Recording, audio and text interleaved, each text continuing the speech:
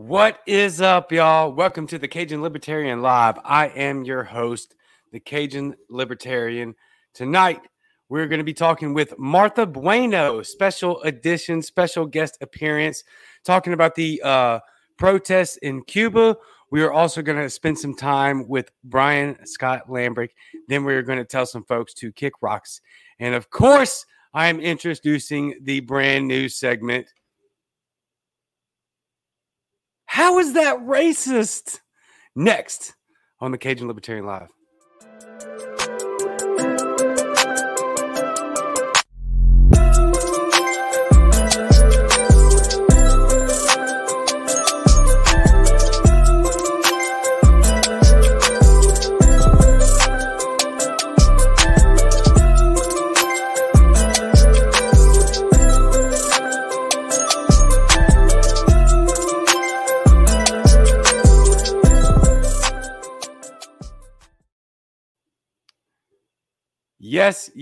Yes.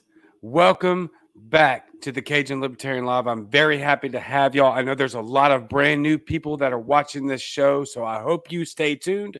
This is going to be a phenomenal episode. I packed a lot into this show, and I hope you are excited. We have very limited time, so without further ado, we are going to bring on Martha Bueno to tell us about Cuba. We had an amazing conversation just like a week or two ago. Absolutely incredible, and I'm super excited to hear what she has to say because this information that is coming out is absolutely remarkable and outstanding, and I cannot wait to hear what she has to say about it. So without further ado, Martha Bueno. Hi. Thank you so much for having me on again. Thank you so much for coming on with such short notice. Oh, my goodness, but this is huge. This is immense. This is massive. Tell us about what's going on in Cuba, please. All right. Well, yes, it is huge. It's massive. And it's what we libertarians live for, right? Is a moment where history can be made, history can be changed. So what's going on with Cuba? First of all, the background story. Cuba has been under a socialist communist regime for the past 62 years.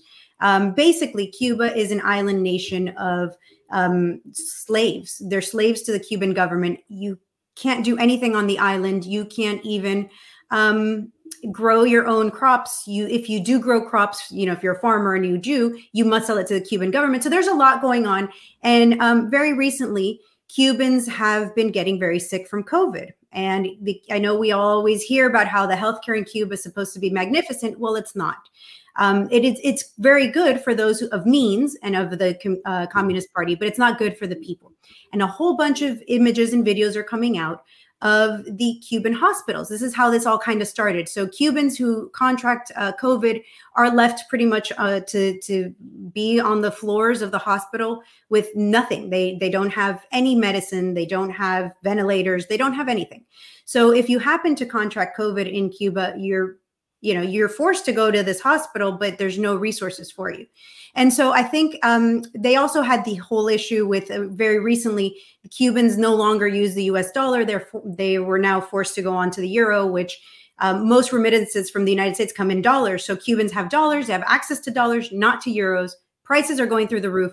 The Cuban government is starving the people, and the people finally had enough. I keep hearing how this is somehow a CIA incited event. It's not. This is 100% organic from the people of Cuba. I'm hearing it from people on the ground, on the streets, family members of mine, friends that are like, this is, it's organic. So people are going out into the street. It started Sunday evening, yesterday, and people are going out and protesting. And you hear it in their chant. They're saying libertad, which is freedom. They also said a few nasty words about their president. They were calling him, if you hear the chant, singao, which is a dirty word, don't say it. But they're calling out this, and they want an end to the regime. Cubans have been generally scared to go out because anytime they do and they protest, they get beat up. They get thrown into concentration camps. They get, there's a lot of bad outcomes. Let's just leave it at that. We have lots of stories of Cubans being put up against a wall and killed. So, anything can happen. Anything will probably happen. And what we're hearing right now is that the Cuban government had shipped out a lot of their soldiers to Venezuela when they've been committing horrors in Venezuela, and they're getting shipped right back to Cuba right now. So the Ministry of the Interior of Cuba, which is called MININT, has just released information that, or I guess it got out somehow, about how they are going to cut all the internet and the electricity. Wow.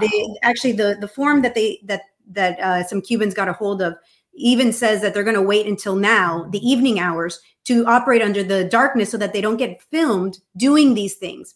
From yesterday to today, thousands of Cubans have gone missing. We can't find them.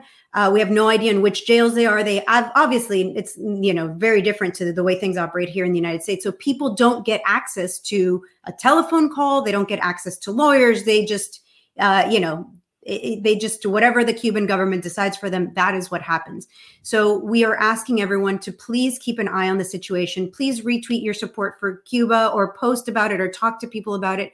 We need the eyes of the world on this. This is going to turn into a bloodbath, I fear. There's no reason why the Cuban government should cut off electricity and Wi-Fi for their people, but they are. And they are going to continue to harass people and turn this into a horrible situation.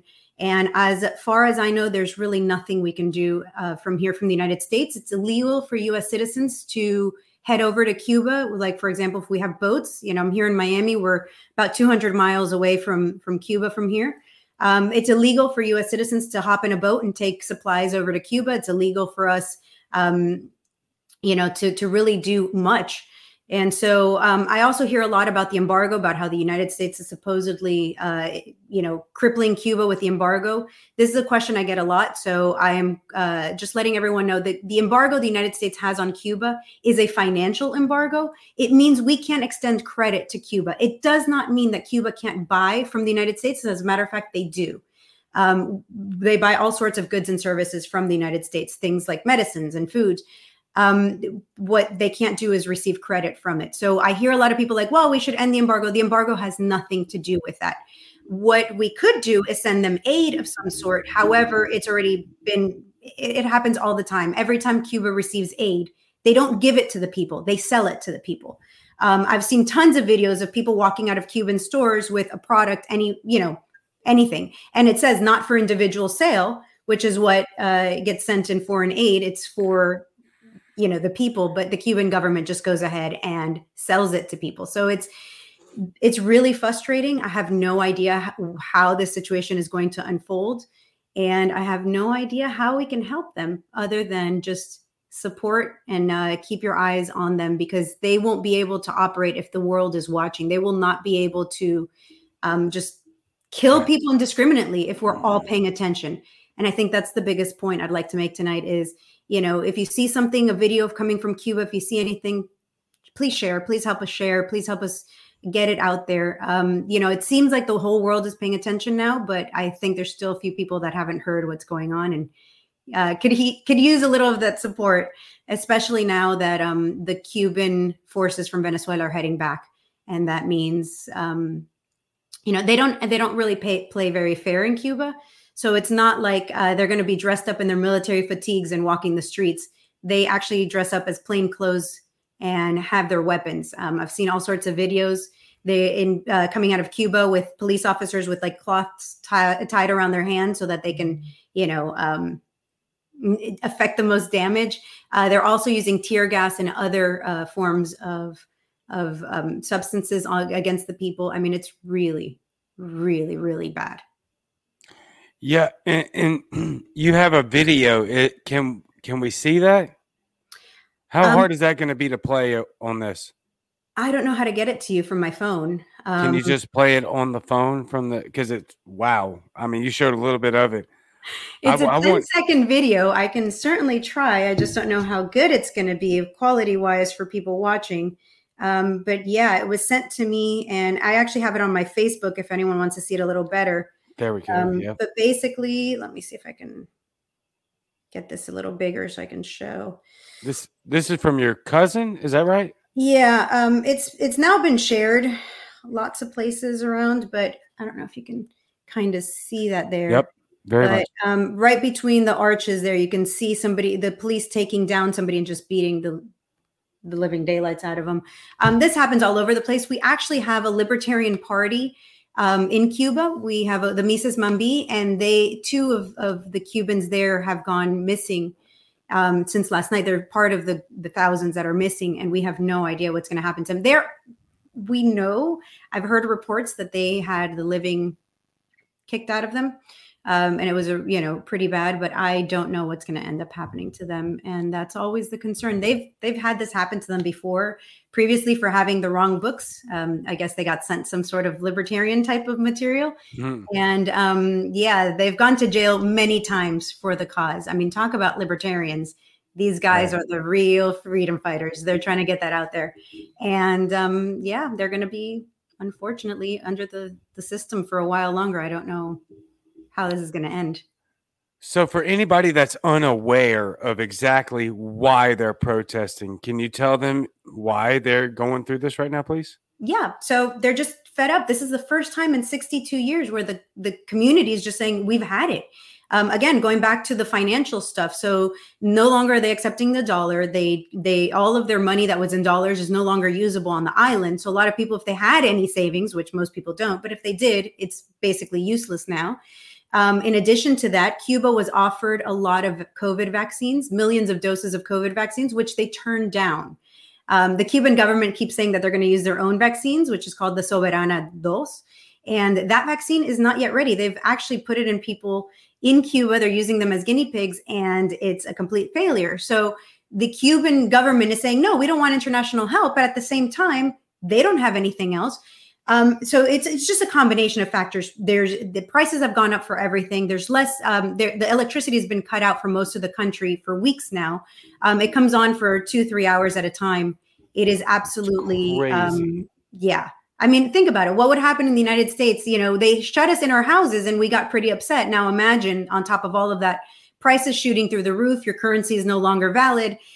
All these things that have been frustrating people, but they honestly believed that they were doing something good. They thought that this regime was working for them. And I think at this point, with all the technology they have in their hands, because now they have a little bit of access to internet and cell phones, they're seeing the realities that are out there.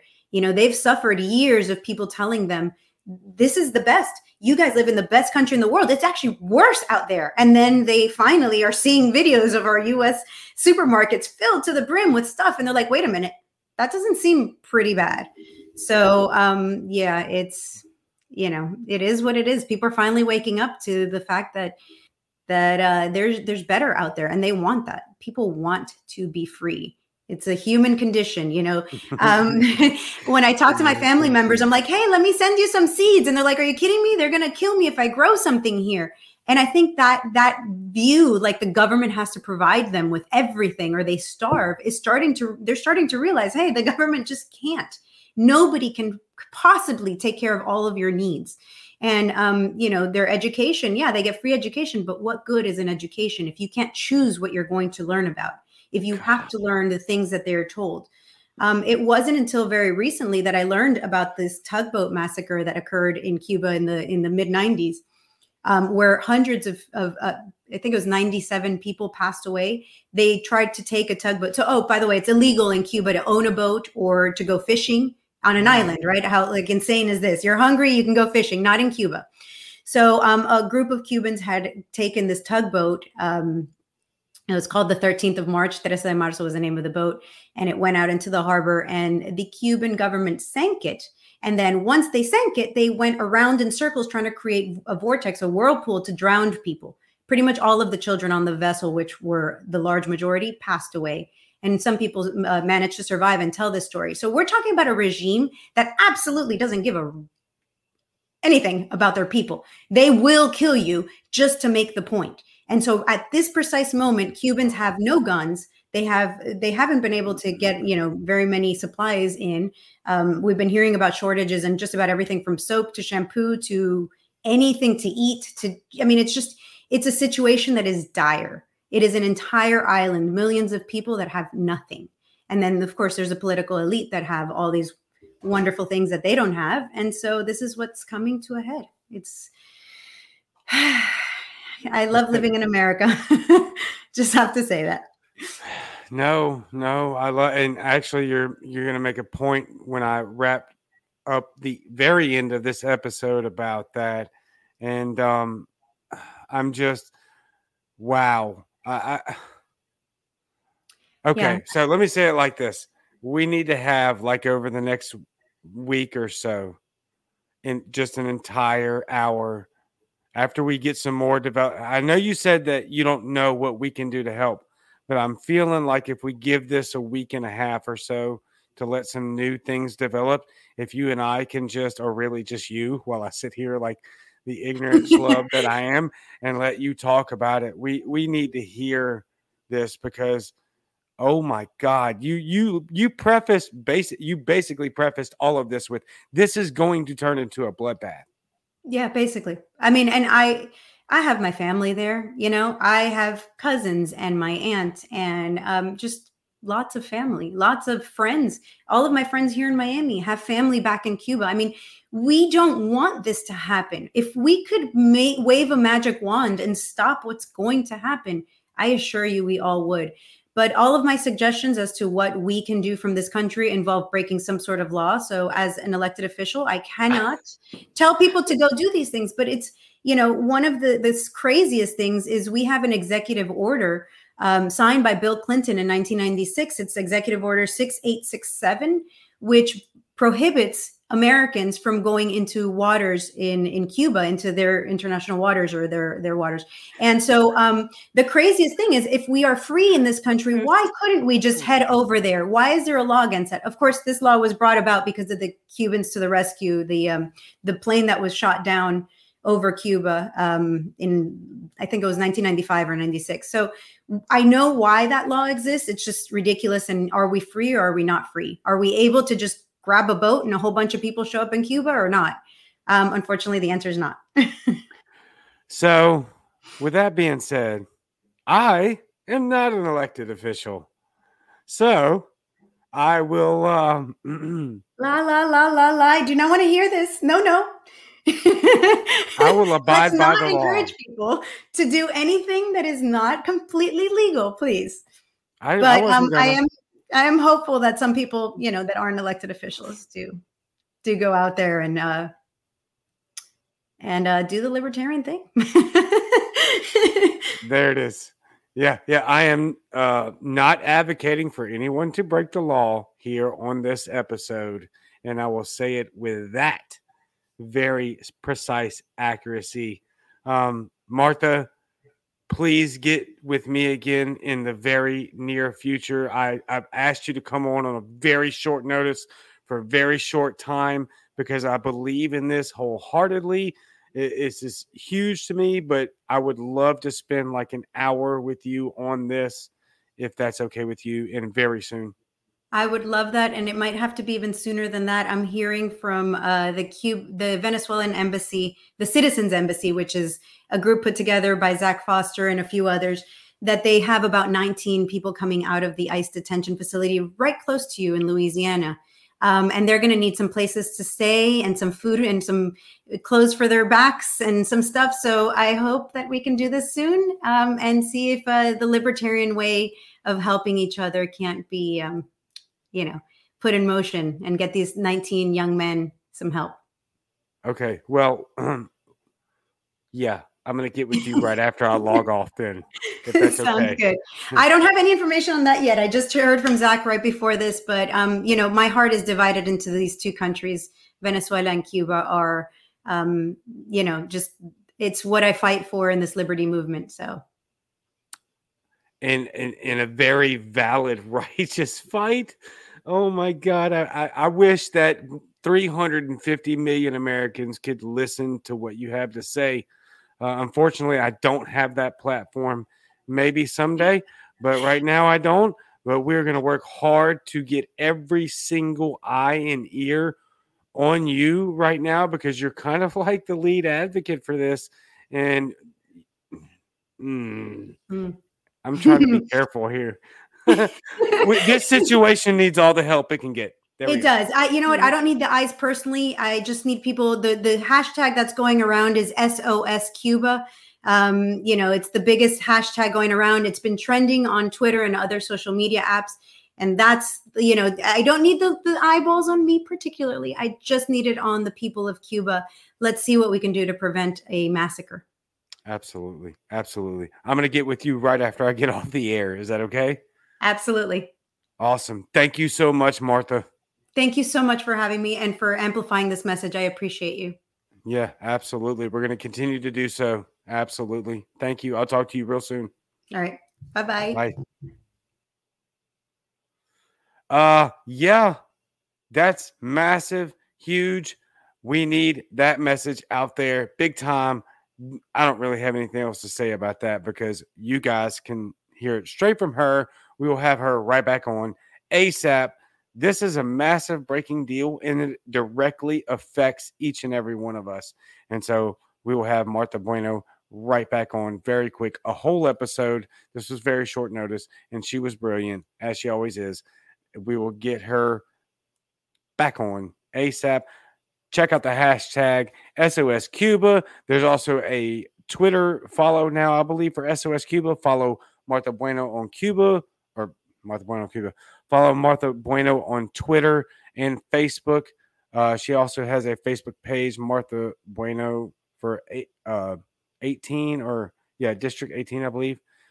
And then SOS Cuba on Twitter. I will get all that. Please forgive me. This is very short notice. We will get all of this information to you ASAP. This is massive. This is huge. This will directly affect your liberty, our liberty. And look, my God, even if it didn't, we care about other freaking human beings. All right. And so we got to get this out there. We have to get the message out there, and we will. Thank you, Martha. Thank you so much. Absolutely fantastic. And coming right back very soon. So for our next segment, because he's waiting, I was going to make him wait a little bit longer, but I can't do it. The man is very busy, and he has just a couple of minutes with us. We are going to now spend some time with Brian Scott Lambrecht. Spending time with Brian Scott Lambrecht. Brian. Noel. What's Cajun. up? All of the above. You are right that I am busy. It has been a hell of a night. I've been invited to like 6 different things, and I don't know how I'm going to get any of this stuff done. I'm just busy. I literally ran out of the restaurant after getting my dinner down, pulling on my phone in my car. I had to get my hat out of the trunk, and I'm ready. I don't know what I'm doing. You call it 10 minutes with Brian, so I wasn't sure if this means you want me to rage for 10 minutes like I normally do, or if I tell a story, although I have a story for you. And by the way, I don't know. You said as soon as you get off this episode, you're going to call Martha and set something up. So if you just want to do a minute and a half with Brian and get off with me and call Martha, that is totally understandable. I talked to her earlier today, too, which is kind of funny. Nice. That I didn't know her and I'd be on the same podcast later tonight. Yeah, but neither did I. She is the best person that we have in the Libertarian Party that can talk about this issue and what's going on in Cuba. And it was amazing, and it was so eye-opening when I talked to her earlier today, and then I jumped on a little bit here and was able to listen to it. Right. And it's just a fascinating subject. Incredible. Yeah, Matt Wright well, first he told me to keep you in the back, but I felt bad. And I didn't see that comment, Matt, before I pulled Brian up, so my apologies. He also says, have you changed, bro? Because you wore that all weekend. I did. I actually washed it just so I could have it on when I ran out, and my hat was in the trunk of the car.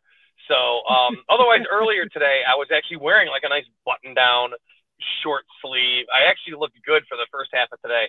And then I wanted to run out. I'm like, I've been sweating in this all day. We're going to go get dinner. Hey, this just came out of the dryer. So because I was doing all my laundry from this weekend. That must be your favorite shirt. No, I've got Silent Film Society shirts that are my favorite. My Legend of Zelda one's really good. I used to wear this Optimus Prime shirt to death that I finally can't wear anymore because I've shredded it. I've got a Dave Grohl one that I wear a lot. I have a collection of shirts. This just happened to come out of the dryer because I just brought it with me to Mississippi this weekend, and I wore it all day on Friday, I think it was. So yeah. I had it all night there. Yeah, and you also wore your rope belt because you refused to bring a belt on your travels? I don't know why. No. I didn't refuse to bring a belt. I forgot to bring a belt, and I refused to buy another one. Because it's like I have a belt collection from every fucking city that I travel to in the country. Oh, here's a belt I bought at Walmart in Georgia. Here's a belt I bought at a Walmart in Huntsville, Alabama. Here's a belt I bought up when I was in Kentucky. It's just fucking... No, I don't refuse to bring a belt. I refuse to keep buying new ones when I go to new towns is the problem. So I'm getting one of my old belts. I'm going to wrap it up, and I'm going to leave it in the travel bag. So I always have a belt with me from this point forward. Good time. Matt Wright says, nice. Probably about something else, but I'm putting it right there. Probably about something else. It sure is fucking about this segment. No. What is it? What is this segment about? I thought I would talk to you because something came up in Clubhouse earlier, and I was telling a good story, and I thought you would appreciate it. It is about the idea of libertarians that volunteer and they do work in their party. And it was good. It was bringing up to me. It reminded me of a friend, and I wanted to talk about something. A lot of the problems people have in their state parties, in their local parties, is finding something to do, right? We see a lot of people that are dedicated libertarians. They don't have a job, or they have a title, but they're not sure what they're doing with it, or they're within some kind of structure that they can't really work within. I deal with this constantly. I'm dealing with it now in a couple different ways. And the thing is finding a job or a task for somebody that they can make their own, something that they can do within their limitations. And I wanted to bring up two people. The first is a gentleman named David Johns. Now, these are both people that are from Illinois. That's where most of my stories come from. But David Johns is an older guy, and he's retired. He used to work for the Chicago Tribune for many years. He's a journalist of sorts. He did imagery and stuff, and making images for things. But he worked for the Chicago Tribune for many years. He's a retired guy. He travels around a little bit, and he actually does. I guess today people would call it cosplay, but he does Revolutionary War reenactments. And he's good at it. I've attended one or two of these things with David. But the thing about David is he's an older guy. He's retired. He can't march in the parades. He's not going to be neighborhood walking to support candidates, right? And he doesn't really travel around the country to go to the conventions. He's not going to run for office. That's not what he wants to do. But he shows up to all, the monthly meetings, hangs out, talks with everybody. And he will pitch in money. And a lot of the, older retired guys, they like to pitch in money because, it's what they can do and they can help out. And David's always willing to do work, but it's like, well, what can he do? Well, I found something. And both of these stories I'm going to tell you involve the petition drive.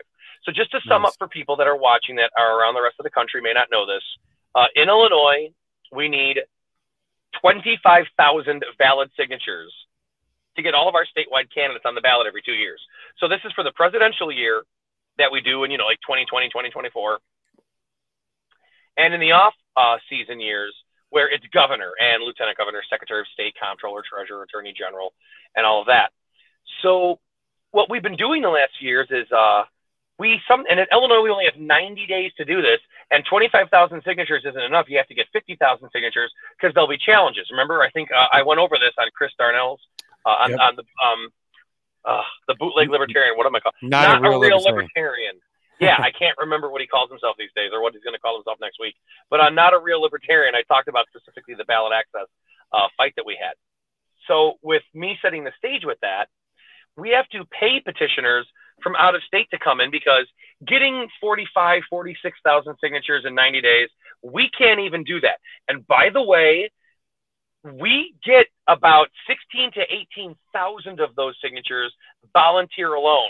So all of you guys in states where you only need like 1,000 or 5,000 and you've got a year and a half to get it, your excuses don't mean fucking shit with me because we get 16 to 18,000 of them in Illinois every year, and then we're lucky to have the paid petitioners come in and help us make up the bulk of that on the other end.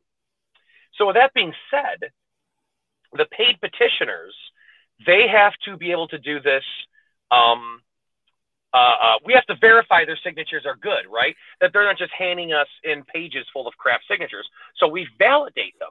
We have a list of the voter registration, and we have people that are dedicated that will click through online, check all the addresses and the signatures and make sure that it's valid. And then we keep a tally of that. So if you turn in a page of signatures and at least 70% or more are valid, then it's all good. And you get paid the full amount. But if you fall below that, 60%, 50%, 40%, well, now we're only going to pay you 60%, 50%, or 40% of what we agreed to. It's all in the contract. Does this make sense so far, Cajun? Absolutely. And this way, one, we're helping to prevent fraud, and we're encouraging the petitioners to get good signatures. And I've been a paid petitioner, so I go out of my way to make sure that I'm getting good quality signatures. And, I'm talking to people, and I'm watching what they're writing, making sure they, include all the information so we can make sure they're legit and they can be verified. But we have petitioners that sometimes slack on that or they don't pay attention. So this is important because we get more valid signatures and we save money. Libertarians donate money. We want to get the biggest bang we can for that buck. We don't want to abuse that. So we're not just throwing money at paid petitioners that might not be worth anything. So the validation process is very important. David Johns would take stacks of these pages, and he would sit in front of his computer, and he developed this whole system, which we're still using today. He actually wrote out a little training manual. It's only a couple pages. It's not long. But anybody else who wants to volunteer time and validate these things to help save money and make sure our signatures are good and keep track of how many signatures we have as we get close to the turn-in date so we know what our challenge is going to be. David did all of this, organized it, helped it make sense. And he would go through dozens and dozens of pages in a sitting. And it was great. It changed everything, and it made it so much easier for all of us to think, we've got David. He'll take care of this. He'll be on top of this. And then everybody around the rest of the state could relax on getting their petitions and moving the petitions around through the state. Because we have validators all across the state, but David was in the northern part of Illinois near Chicago. That's where the most people are at. So he would end up, quite often he'd end up with the bulk of them. And sometimes I get an email, hey, I'm overwhelmed, guys. I'm sorry. It's going to take a while. It's like, David, you're a volunteer. We're grateful for that. So that's the first story I wanted to bring up, in that even if you're somebody that doesn't think you can help out, there's a job for you somewhere. And it is up to the state party and the people there to find out where you can go. Because not everybody knows what jobs are needed, right? Facts. Who would ever think I'm going to help out in the liberty movement by sitting in front of my computer for a couple hours at night, maybe 3-4 nights a week? And it's only during that 90-day period every 2 years. So yes, it's a lot of hours of commitment, but it's only 3 months. But man, it's crucial and we need it. And most libertarians think about activism. They think about going out, waving a sign and fighting. And the biggest thing is keyboard warrioring. This is something that was really good. So shout out to David Johns. You're amazing. You're awesome. I can't wait to see you. I just got to see him up there earlier in Illinois when I was back up there, so I'll get to see him again. I'm excited. So that's the one story. The other one also involves this same petition drive, which is why I wanted to tell these two stories together. Right. And it involves getting the petitions around the state. Now, there's another gentleman by the name of Dennis Spears. Dennis is not with us anymore. Dennis was killed in a motorcycle crash. In a motorcycle accident, somebody hit him and his wife, and they're no longer with us anymore. And I want this to be a little memorial for Dennis. Dennis was an Air Force veteran who served in the first Gulf War. What did you call it? Desert Storm. Yep. It was in 1990, 1991. I believe he took some shrapnel in his leg, which is one issue. And then after, when he came home and did some work, he was doing roof building or something, and he fell off a ladder and injured himself even worse. He was disabled beyond disabled. It was a problem for him to walk around. I remember him talking about the Fox Valley Libertarian Party would meet upstairs in a bar. We had a whole room to ourselves up there where this chapter would meet. And Dennis he loved going there. He went to every monthly meeting and hung out. But some days were more painful than others, and going up and down those stairs is one of the hardest things for him to deal with. And I remember him complaining about that one time. And Dennis would, again, show up to every meeting. He would hang out. He'd chip in a few bucks when he could. But he can't march in parades. He can't go out and collect signatures. He can't go and walk back and forth at a farmer's market or at a train station or a 5K, run and try to get some signatures from people. There's a lot of things he can't do. Yeah. He'd be great at sitting and going over policy and working on campaigns. And he was very helpful with that. So that's what he would do during the off season. But during the petition drive, Dennis, because he was in so much pain, walking was painful. He couldn't move around. Riding in a car was painful. Sitting in a chair at home was painful. And I know a lot of people are going to laugh when I say this, but you know what wasn't painful for him? Riding on his motorcycle. Nice. And he loved it because of the way he was upright and he was leaned in and his body was straight. He loved riding on his motorcycle. It was comfortable for him. And I remember talking to him one time with some other people, Lex Green and other people involved in the ballot access drive we were doing, that Dennis is like, hey, I can ride my bike anywhere. Is there anything I can do? And it's like, you know what? We've got thousands of petition pages that we need to move around fast. Petitioners would turn in their pages. We got to get them validated. And we got to get them sent to, at the time it was Bloomington at State Chair Lex Green's house, so we could have them all stamped. They have to, be numbered, hole punched. We would turn in a stack of, I've told this before, 19 inches tall of petitions in a giant box. 19 inches of freedom, people. We would turn in to the State Board of Elections in Springfield every 2 years. But you got to collect all those petitions as you go along. And Dennis would get on his motorcycle and drive for hours a day. Hours all across northern Illinois. Sometimes he'd venture into central Illinois. He'd crash at people's houses or stay in a hotel, especially if we can cover a hotel for him so it's not at his expense. I'm not even sure if we reimbursed him for gas. He might have done all of it volunteer. Now that I think about that, I don't know.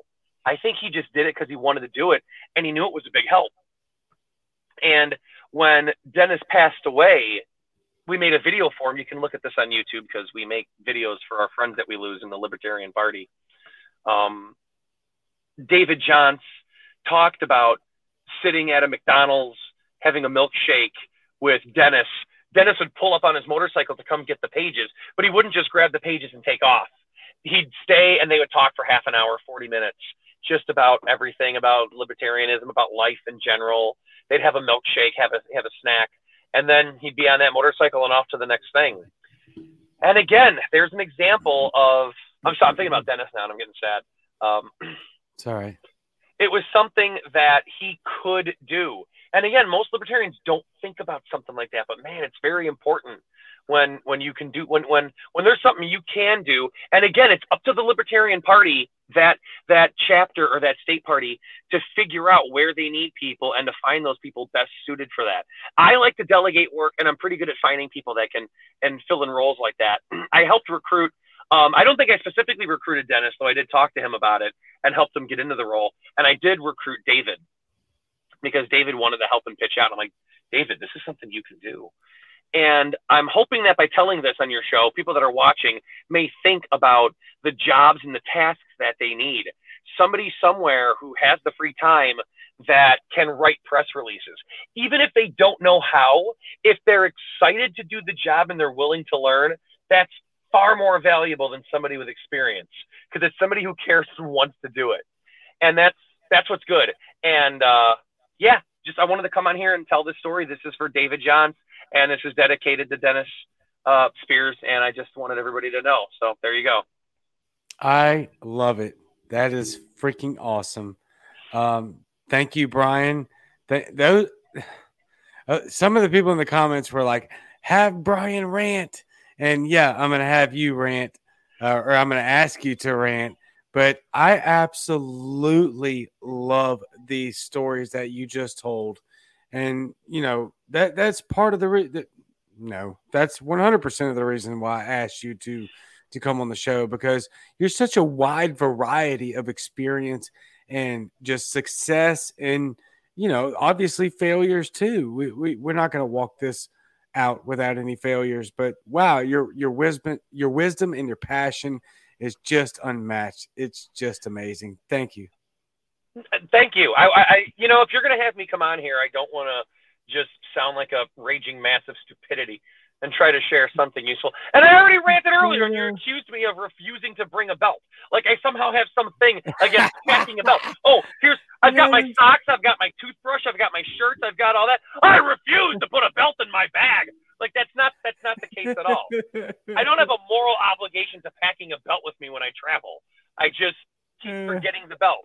I refuse to buy another one in every damn city because I'm getting tired of buying belts everywhere that I go. That's what I'm refusing. No. I wasn't accusing you of that, but I'm hoping that after this little exchange, maybe you'll remember to bring a damn belt, because this dude literally brought a rope, and that was his belt. Or how'd you find the rope? I just have rope on my backpack at all times.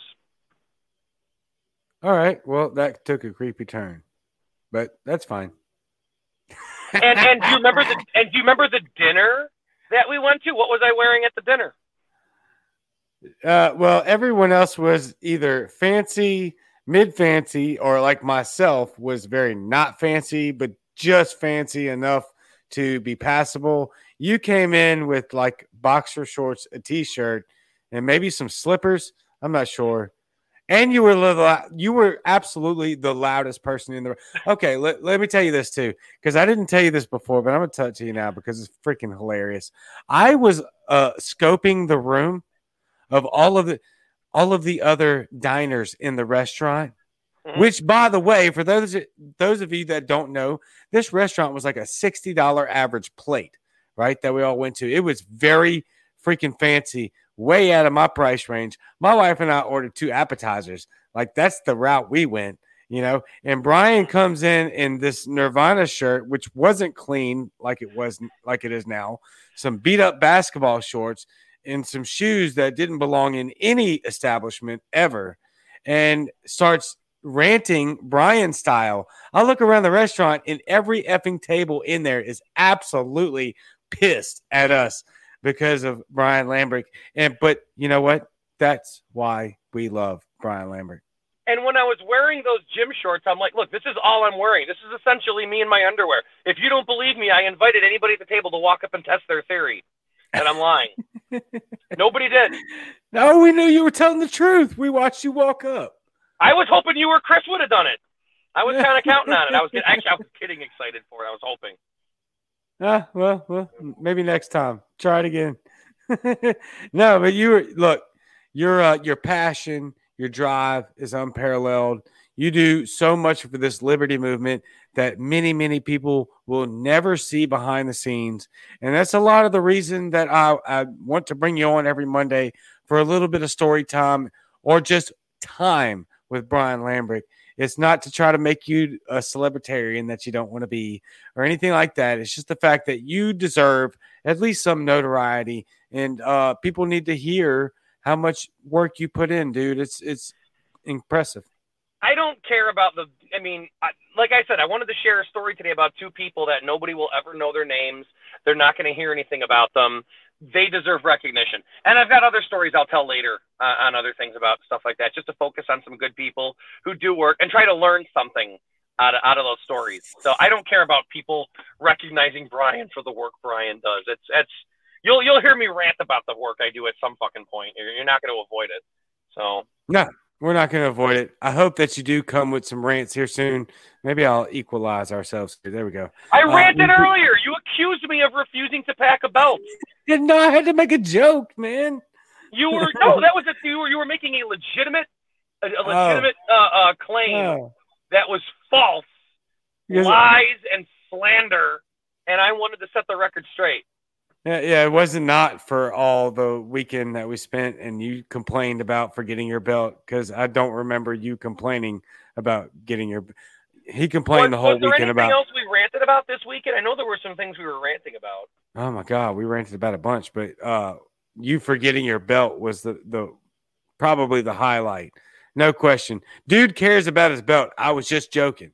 He cares about his belt. My pants kept falling off the whole weekend. It was a pain in the ass.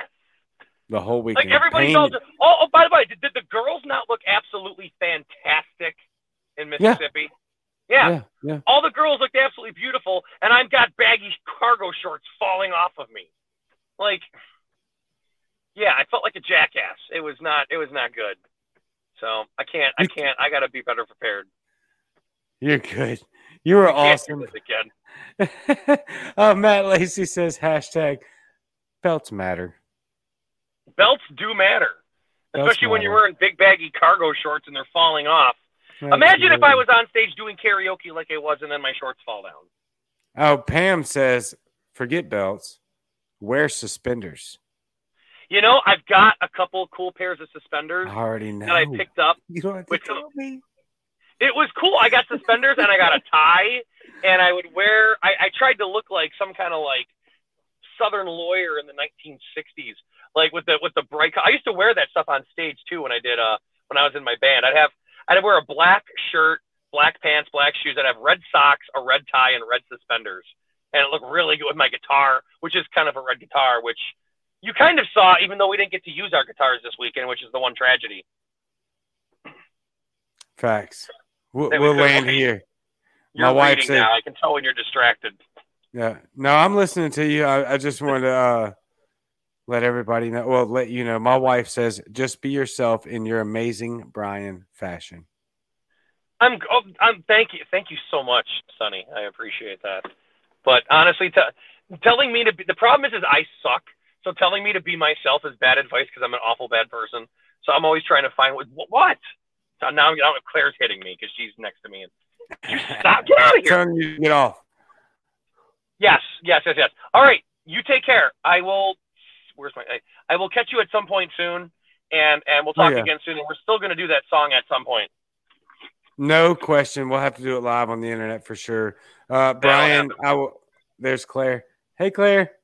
Hi. We all love you too. You were missed this weekend. So yep, very missed. Thank you for coming on, Brian. You take care. I probably went way over on it. It was supposed to be 10 minutes with Brian, but I didn't mean to. Yeah. You can get Martha back on here to talk more. She's got way more intelligent things to actually say. Hey, I'm glad you're going to get her to come back on to dive in more deep into the situation in Cuba, because I don't know what's going to happen there in the next few days, and I'm really nervous and worried because we saw what just happened in Colombia. Just in the last 2 months, what's still going on in Colombia with the protests there. And of course, Venezuela is an ongoing situation.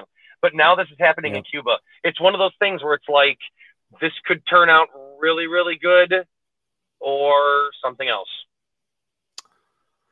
Hopefully it turns out really, really good. I'm hoping, because I'm nervous and scared, and those people there deserve it. They deserve something good. Yep. Yeah, we're gonna have her on. We're gonna blast her and her message, and anybody else that's closely tied into that situation that we can, to get as much help as possible. So, Brian, thank you for coming on.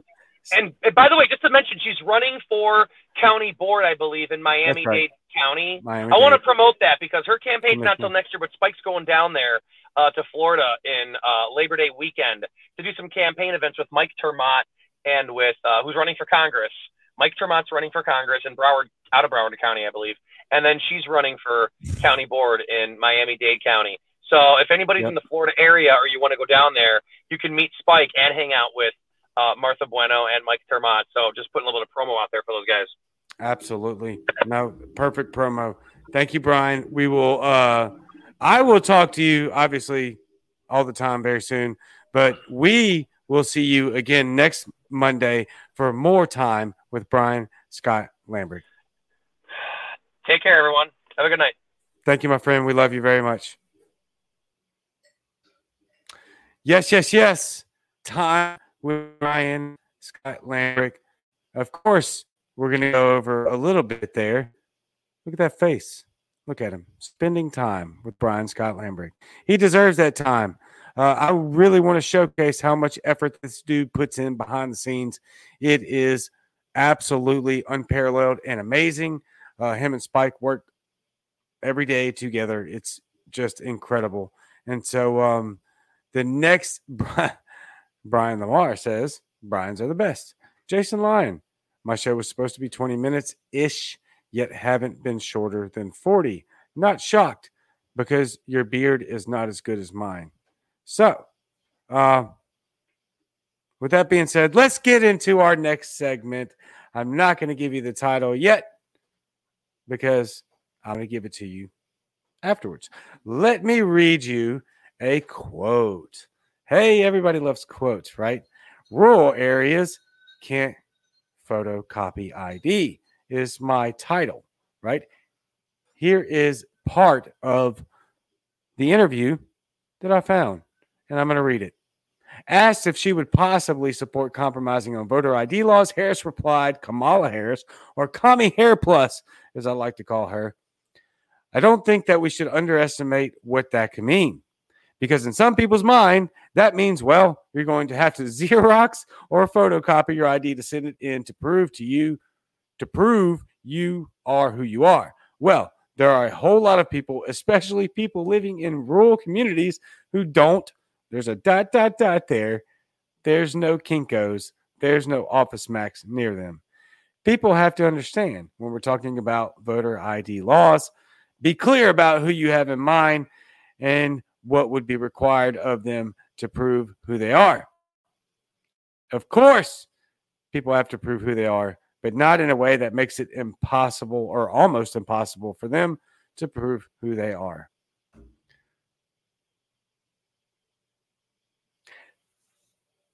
Thank you, Kamala Harris, for calling every person in rural America an absolute idiot who cannot photocopy anything at all, who has to go to Xerox, apparently, which doesn't even effing exist anymore because it's so outdated, because that's how out of date and out of touch Kamala Harris is with society. Let me say this real quick.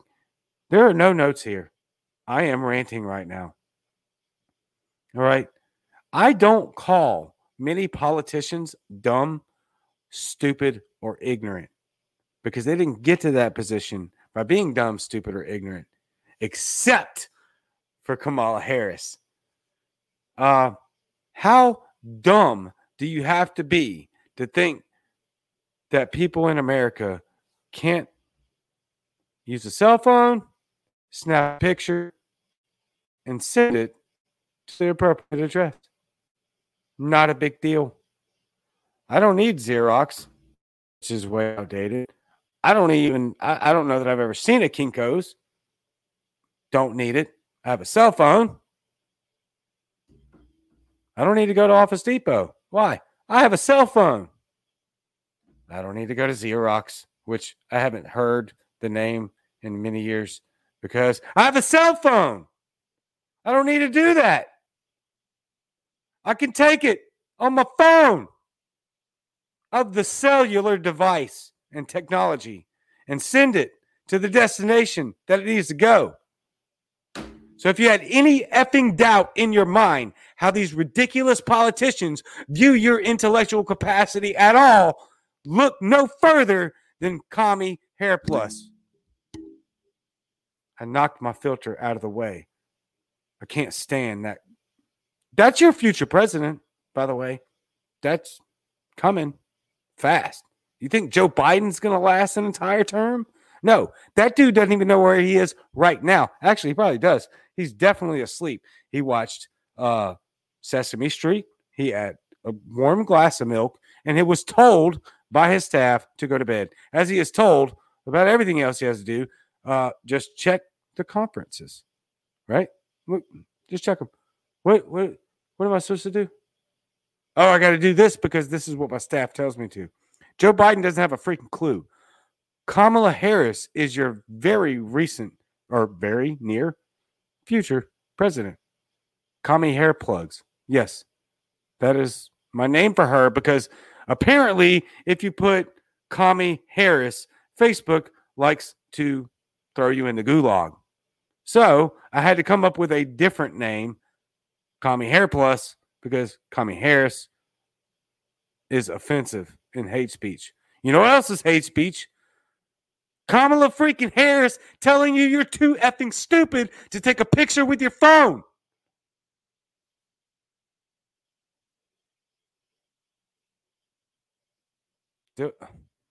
Kamala Harris, kick rocks. Kick rocks. Kick rocks. Kick rocks. The whole Biden administration, you can kick rocks. Get out. Get out. You're stupid. You're all ignorant. You don't have a clue what you're doing, and it's effing clear. Kick rocks. And on to our next segment. How is that racist? Apparently, voter ID laws are racist, but we're going to move on from that. And I just love this emoji right here. I think it's hilarious. So I matched the emoji with the segment, How is that racist? Again, Or not again, because I haven't told you that yet. Oh, you know what? Again, I'll put it back up. How is that racist? It's a rhetorical question, people. It's not racist. And we're going to talk about it right now. Very quickly, though, let me add this tidbit of ridiculous semantics. Because of Facebook, I'm so sorry. Please don't hit the sad or mad react button. It drives they push the algorithm down. So if you don't like anything, just don't hit nothing. Double negative there, grammatically terrible. Doesn't matter. It's the Southern way of doing things. Please don't hit the sad or mad react. They will suffocate us. And so, how is that racist? Let's talk about it, shall we? We will do this every show. Why? Because there is an endless amount of information about how is that racist? Because it's not. But let's talk about it anyway. So, I have an article that we are going to post in the comments. If it's not in the comments already, from The Guardian, I will post it as soon as I get off of here. I'm only going to read a snippet from it, and then we're going to flesh it out. We're at 57 minutes. Important episode. I'm not going to spend a whole lot of time on this, but we are going to spend some time on this segment. How is that racist? It's not. I have heard many from The Guardian, I have heard many Black Americans talk about the awkwardness of white people over smiling. The act is meant to convey acceptance and approval while maintaining moral integrity, but actually conveys white racial anxiety. Over smiling allows us to mask an anti-Blackness that is foundational to our very existence as white. A fleeting benevolence, of course, has no relation to how Black people are actually undermined in white spaces. From Guardian, at link, you should read the entire argument or article of The Guardian on white politeness or some. I don't even know. I just smiling. How is that racist? It's not. It's not. This is gaslighting. All right? This is gaslighting at its best. This is mainstream media trying to tell you you're racist. You're probably not. You're probably not. Just smile. It's okay. Smiling isn't racist. It's not. How is it racist? It isn't. Keep smiling. Be kind to people. Be nice to people. Care about people. Smile at people. Why? Because that's what nice people do. It's not racist to smile. Even if you're smiling at a Black person. I know that's fucking groundbreaking material right there. I've opened the floodgates of philosophy that none of you ever thought in your minds would ever come to fruition. Right? You never thought for a second if I smiled at a Black person, it wouldn't be racist. No, you didn't say that. Nope. You thought for sure I can't smile at them. That's definitely racist. Right? No, this is gaslighting at its best. This is media and extremists trying to convince people that the average, everyday, ordinary act of smiling at somebody is racist. It's not. We will do many things of how is that racist? But today we're going to talk about smiling. Let me give you a little snippet into what I deal with or what I do in my daily living every day, right? There's the article. Okay. Already pinned. Thank you. Jimmy Hill says, I don't ever smile. Therefore, I'm not a racist. Astute deduction, Jimmy. Apparently, according to The Guardian, you are spot on, which makes you not a racist. So, I live in Jackson, Mississippi, and I meet new people every freaking day of my life. I meet new people. Most of them are, wait a minute, Black, because I live in Jackson, Mississippi. right? And I am I'm in some odd space of racial ambiguity where people don't know if I'm white or mixed or both. And I'm probably somewhere in between. I'm very dark skinned. I look orange like the Trump. I'm not orange. I have all the best words in all the best colors. I'm not orange. I'm not the Cheeto.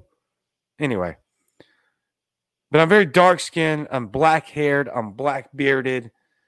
Most people think that I'm either a Muslim terrorist or Mexican. I don't know why they call me Mexican.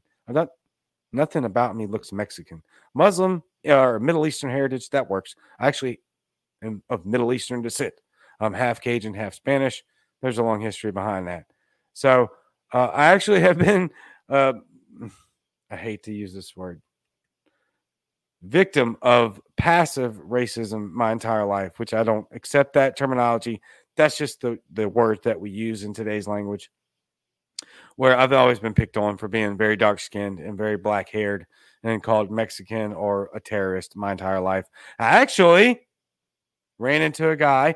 I was decked out in a uniform of work attire with a truck decked out in work graphics. Walked onto his property. He comes out the door and says, "Boy, if you don't speak English, I have a house full of guns and I will shoot you." Now, obviously, I speak English, spoke English. So I am alive. That's a plus, I think. Okay, getting back. Most people are not looking. The vast majority of people, and black people, and minorities, are not looking for every effing reason to call you a racist. Be normal. This is gaslighting. This is trash. You're probably not a racist. Do you hate people solely because of the color of their skin? If the answer is no, hey, you're not a racist. You may have some stereotypes. You may have some biases. But if you don't hate somebody solely because of the color of their skin, then you're probably not a racist, right? So live your everyday life. Black people, white people, brown people, every other color on the color spectrum, which actually nobody's white, nobody's black. We're all just some different shade of brown, are not looking to crucify you for some freaking ridiculous, non-applicable, racist trash. That does not exist. They are making that up. It's false. It's fake news. Okay? You've all seen it. It's fake news. I have all the best news. I have all the best people.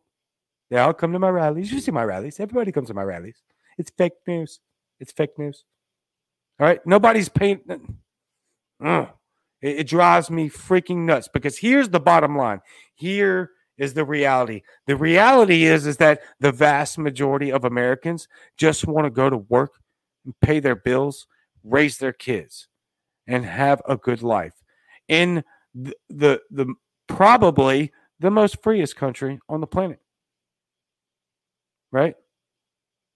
And so please do not buy into this garbage propaganda that smiling at somebody is racist, and that somehow if you smile, you're just disguising your white guilt, whatever. Privilege, racist, racism. It's not. It's not. It's not. Smile. Open the door for women. Open the door for men. Be kind to your neighbors. Be nice to people. Shake their hand, smile, pat them on the back, ask them how their day is. That's called being a good effing human being.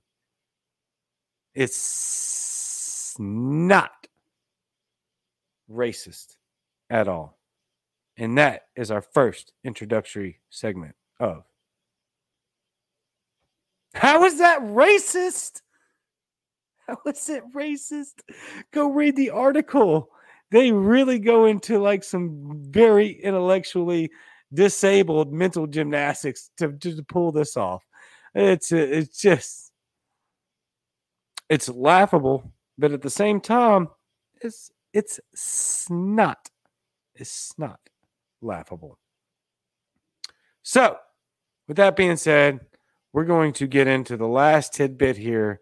We're way over. I have a lot of viewers, and I was really rearranged the solo segment, my entire schedule, so that I could deep dive, or not deep dive, but dive into some of these things that I personally feel very strongly about. And I wanted to give you more of just me. These interviews that I do are phenomenal.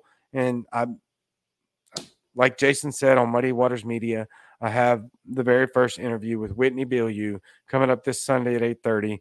I also have an interview tomorrow night with Steve, the state chair of Florida. And then Wednesday, I have another Steve from Pennsylvania, Steve Sheets, running for Senate and former chair of the Pennsylvania Libertarian Party. And then Cajun and Eskimo show on Friday. Packed week. I actually started this with just 3 shows a week, but I don't know. You guys are just giving me the platform, and I don't take it for granted. I can't thank you enough. And so, as we wrap up tonight, let me say a few things here. As Americans, right? We need to look at what's going on in Cuba and Venezuela and those countries. And yes, okay, I'm going to cuss for a second. We do have a little bit to bitch about. We do have a lot to bitch about, right?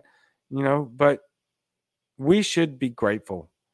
But at the same time, not only should we be grateful, but we should, and I'm speaking to myself too. I'm speaking to myself first. Not only should we be grateful, but we should be on guard, because go back and watch the first Martha Bueno interview, and then watch tonight, then watch the next one. She sees the writing on the wall. So we have this weird paradigm of an obligation, or a priority, not an obligation, a priority to be grateful for the country that we do live in and the freedoms that we do have. We also have a responsibility to keep this liberty message fired up, because we cannot get comfortable. We cannot get lethargic. We may be on a short leash. We see what these administrations are doing. We see what this duopoly is doing. They're trying to track us down the same path, regardless of all the evidence that says that crap doesn't work. That's trash.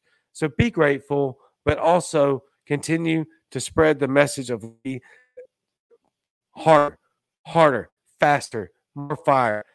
Go. Spread the flame in your communities. I had a conversation with somebody today who I thought was clearly a Republican, clearly a Trumper. He agreed with, he did not argue with me 1 second about the fact that Trump was not who he said he was. Republicans are not who they say they are. He was quickly on board with the Democrats aren't who they say they are. But it was a phenomenal conversation, right? Do this in your communities, please. Just have a conversation at the grocery store. Smile at people. Be nice to people. Don't buy into this garbage. And then the last, but definitely not least, we got to stop calling everything racist. We have to. Don't buy it. Don't believe it. Don't spread it. And fight back. Bite back every time these clowns do this crap. Because you know what? There is absolutely real racism out there. And we can fight that racism. We have, in my opinion, obligatory duty to fight that racism. We can't do it if everything's just racist, because then it's just a boy who cried wolf, right? And so, with that being said, everything we talked about, that is just a thought. Take it or leave it. Very happy to be here with y'all. Very happy to reintroduce my solo segment of Just a Thought with many micro segments in it. If you hated it, let me know. A lot of comments, a lot of views, a lot of reactions. So I think we're good. We'll be right back again Monday with the same show, Just a Thought, with Time with Brian Lambrecht, Kick Rocks. And how is that racist? Oh, I love this graphic. I'm sorry. How is that racist? It's not. It's not. It's a rhetorical question. It wasn't racist. That's why that dumbass look is on that emoji's face. Because it ain't racist. But they want you to believe that you're a racist. Because divide and conquer is the tool. So, like I said, everything you heard tonight, take it or leave it. Just a thought. I love you very much. I will be right back here tomorrow. Same Cajun time, same Cajun channel. And I am out.